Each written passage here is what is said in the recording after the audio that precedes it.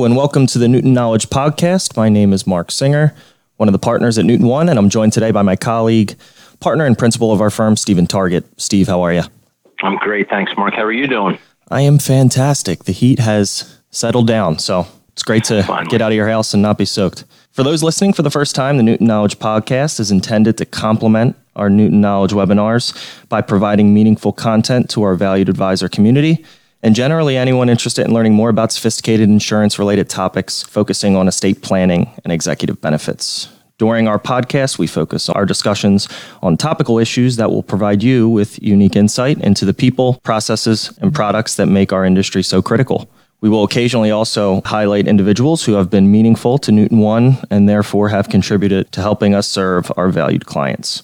Newton One is a national life insurance planning firm, delivering insurance solutions structured to help clients and their advisors engaged in solving estate planning, wealth transfer, business succession, and executive benefits challenges. We are a member of the M Financial Group, offering our clients access to the nation's most prestigious insurance carriers who develop innovative products available only through our network. Today, we will have the privilege to talk with Mark Lingerfield. Mark is a partner and managing director at MPI, a business valuation firm. He is located in their Princeton office. Mark's responsible for client service and business development strategies in the Mid-Atlantic region. Since joining MPI, Mark has determined the value of closely held securities of companies for a variety of purposes, including estate and gift taxes, income taxes, employee stock ownership plans, corporate and shareholder planning, and S-corporation conversions. Mark has been with the firm for more than 22 years and holds finance degrees from the College of New Jersey and Rider University. So to no further ado, Mark, thank you so much for joining us today. Yeah, absolutely. Thanks for having me, Mark and Steve. Just to expand a little bit on that very nice introduction. Yeah, I've been with the company a little bit more than 22 years, originally as a member of the analytical team and running a team of analysts, primarily doing business valuations for gift and estate tax purposes. About 10, 12 years ago, I moved into more of a business development role. I actively work with new clients or existing referral sources to help them structure their estate planning transactions and get the valuations of any hard to value assets off the ground. The firm MPI has been in business since 1939, primarily doing valuations for gift and estate tax purposes. We do have a few other departments such as litigation support, employee incentive plans, and a few other groups along those lines, but the overwhelming majority of the work that we do is for gift and estate tax planning transactions. Good. Well, Mark, thanks again for being with us. Let's jump right into it. As we all know, and all the listeners that are with us today also know, timing is critical. I mean, we're in a time and place right now where these valuations are really important. I know that you guys are super busy. We rely on you quite extensively when we're looking for valuations and appraisals. So let's talk about a couple high-level things first, and then let's dive into some actual case studies more specifically. And I guess my first question is really a general question, but how would somebody know that they need to reach out to you and MPI, and perhaps give us a couple examples of some projects that you've worked on at a high level? Yeah, I mean, there typically is a transaction for the business owner that is on the horizon. That's why ultimately they would need some sort of valuation help from a firm like MPI. And that transaction could be intergenerational, meaning they're making transfers of interest in their business to either a trust or the next generation, some sort of estate planning transaction like that. And then obviously also you have an estate tax situation. So business owner dies and his estate has to get his interest valued in order to report for federal estate tax purposes. So those are the two most common transactions we get involved in, but other reasons could be business owner is starting to weigh his options about going forward. Perhaps there isn't family members or existing management that could reasonably buy the company. So we can work with the business owner to help him sort through all his options. Are there strategic buyers out there? Are there financial buyers? Perhaps an employee stock ownership plan, otherwise known as an ESOP. Is that a possibility for the existing situation? So there's a lot of different reasons why you may need a valuation, but typically there's a transaction on the horizon. Some of the projects we get involved in can be, very large, complex organizations like a professional sports franchise. We have a number of clients, that own major league sports teams, and we get hired to help them value their interest in the team for estate planning transactions. But then you have other situations like a relatively small excavating contractor that we're currently working on. It could be a totally different valuation analysis, but the objective is still the same. They're typically doing some sort of intergenerational transfer to the next generation or to trust for behalf of another generation. Then there's a number of other hard-to-value assets out there. Carried interest in private equity, venture, or hedge funds are a very large part of our business right now, as those are, if the timing's right, you can make a transfer of an interest at the early stage of that fund and value that interest at a relatively low value. Then other hard-to-value assets, fractional interest in real estate, or insurance policies, or promissory notes. So there's a number of different hard-to-value assets out there, and for the most part, we can typically help in those situations. Well, it sounds like you can get very technical, obviously, in determining what the value is of a business or of an entity. We at Newton One, as you well know, always collaborate with other professionals. We bring in the best of the best to help us with engagements and projects. And that's why we would lean on you to make sure that you and your colleagues to make sure that we have the right numbers and the right data in order to do a proper estate plan. And I don't know if this is a fair question to ask or if this is too technical, but is it possible for you to give us some examples of different valuation methods that you might use?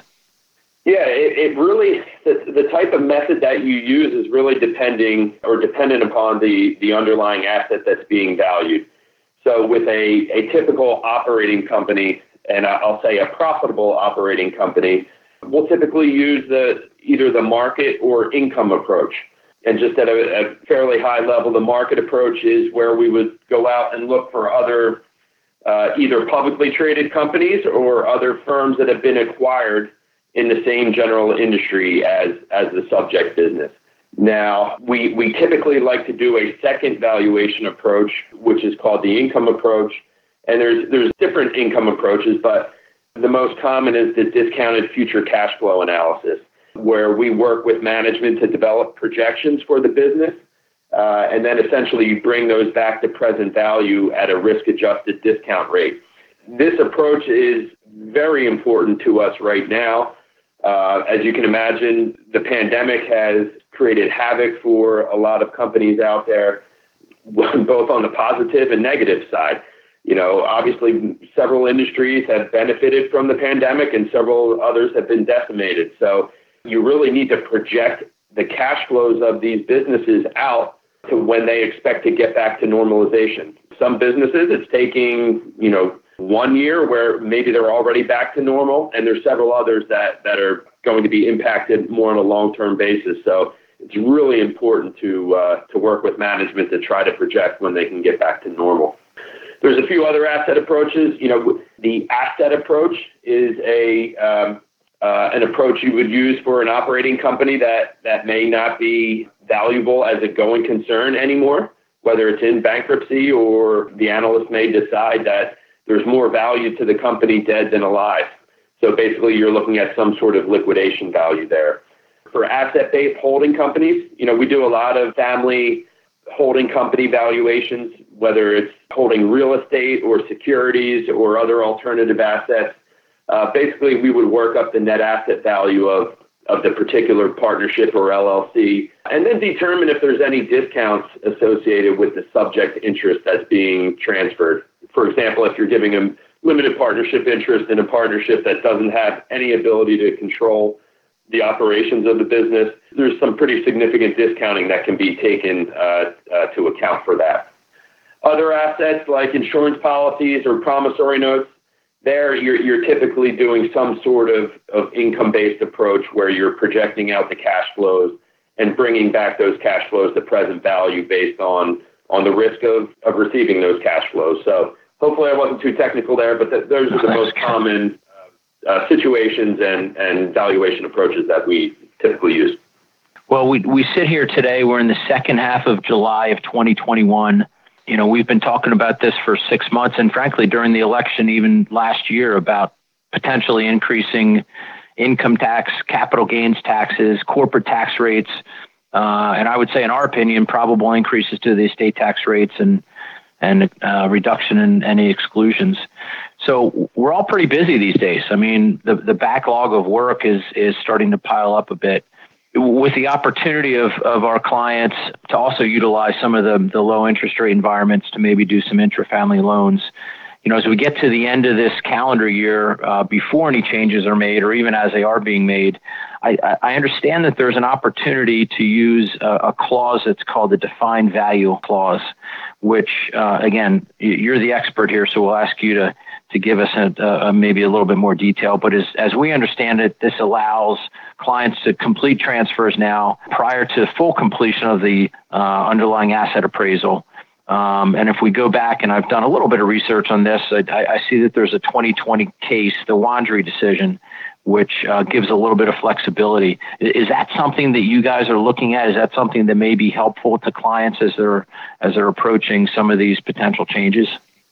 Yeah, it's a great question, and it comes up multiple times a day for me right now. You're exactly right. The estate planning industry in general is extremely busy, as folks are lining up to do some complex planning. I mean, I get asked all the time what's going to happen with potential tax changes, and everything you just listed is on the table. We don't know exactly where it's going, but the trust and estate attorneys that we work with on a regular basis are trying to motivate their clients to do some of this planning, and one way that you can do it is through a defined value clause. And basically what this does is allows the planners to complete a transaction essentially before the actual valuation is done. Right now, valuations can take a couple months to get done, and if there's real estate involved, you may have to get an appraisal of the real estate done. So there's a lot that goes into these valuations sometimes. However, if the planner appropriately writes the transaction up and defines value, basically what that is, they insert the dollar amount of what they are hoping to transfer, and then the number of shares, or the interest in the percentage interest in the business is determined after the appraisal is done. Mm-hmm. And there's a number of different ways that planners do it. We've seen it done a number of ways, but essentially what it does is it allows the transaction to be a completed transaction and gives the appraisers and the planners a bit more time to make sure that the valuation is done appropriately. As you well know, we at Newton One employ some pretty sophisticated strategies, and one of the topics that comes up regularly is how do we create multiple generations of wealth? And as we know, there's been another recent ruling or some discussion about intergenerational split dollar programs, and specifically what's happened with the Morissette case. So a number of years ago, MPI, and Mark, I think you participated in this as well, you guys wrote a really good white paper on this topic on another client engagement that you had worked on. I believe that you had worked on, or perhaps it was just putting together a general fact pattern. But with the recent court ruling on the Morissette case, are there any takeaways for our listeners from a valuation perspective that would be valuable to hear about? Yeah, I think the biggest takeaway from the case is just getting the appropriate language into all the documentation. You have your donors and donees. You need to make sure that there's no perceived or actual benefits that are sticking with the donor more than what you're hoping to do in the transaction. So there was some language in this case that where the donor and the donee each had a say as to if the policy could be canceled or surrendered. And the IRS wasn't a big fan of that type of language, and ultimately it was not a favorable outcome for the taxpayer here. So really, it's just making sure that the language is written into all documents, to actually show what you're trying to accomplish and trying to take away any real power for the donor of such a policy here.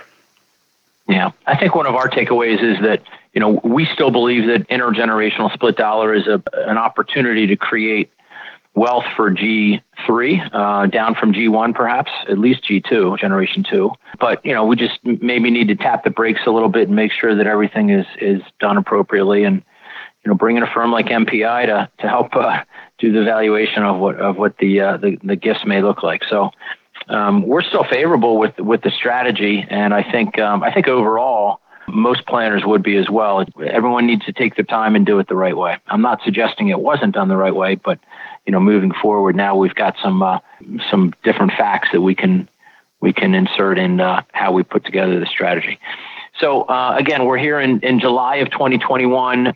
As we're approaching the end of the year and some probable changes, is there anything that you're seeing out there that would be maybe unique planning opportunities, or anything that you see that would be helpful for people to hear about with regard to opportunities to do some work with MPI? Probably the most unique, whether you call it an opportunity or whatever you want to call it, but is still the impact of the pandemic. There's still many industries that are, haven't rebounded yet. In a gift or estate tax situation, more often than not, the lower the value, the better for the transaction that's being considered. There's still a lot of industries that haven't made it out, out of the poor cash flow for their particular business for a variety of reasons. So there's still that opportunity for many industries.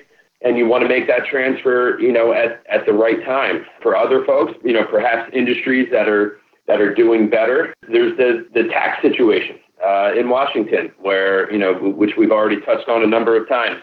There will likely be something that happens, whether it's at the end of 2021 or into 2022. We're just not sure, but there will likely be something that happens. And like I said, a lot of planners are really trying to motivate their clients to get things done as early as possible. Several times you've mentioned how busy the estate planning industry is, and the sooner the better is what I can tell, or what I'm telling folks on a daily basis about trying to get these things done, because the industry is extremely busy. We're still obviously taking on work for 2021 transactions. We're a firm of about 60 people, so we can handle large volumes of work, but the work is certainly still coming in fast. So the sooner you can get the transaction decided, you can get in our queue or whatever appraisal firm's company queue that you decide to use. But it's important to get the process going quickly. I think the end of the year is going to be extremely busy for this profession. Yeah, I agree. I think this is our call to action, right? We'd like to just make everyone aware that there's opportunities. There's probably some unique opportunities based on what's happening with current tax rates and valuation opportunities that will not be the same in most likely a reasonably short period of time. So let's get in there with all of our planners and get everyone sitting around a table and see what sort of opportunities can be created. So, Mark, I think that closes up my formal questions. Is there anything else you'd like to share with the group today before we shut things down? No, I don't think so, Steve. Just want to thank you guys and Newton One for including me here. Much appreciated. Super. Have a good rest of the summer, and we look forward to seeing you soon. Take care now. Okay, thank you.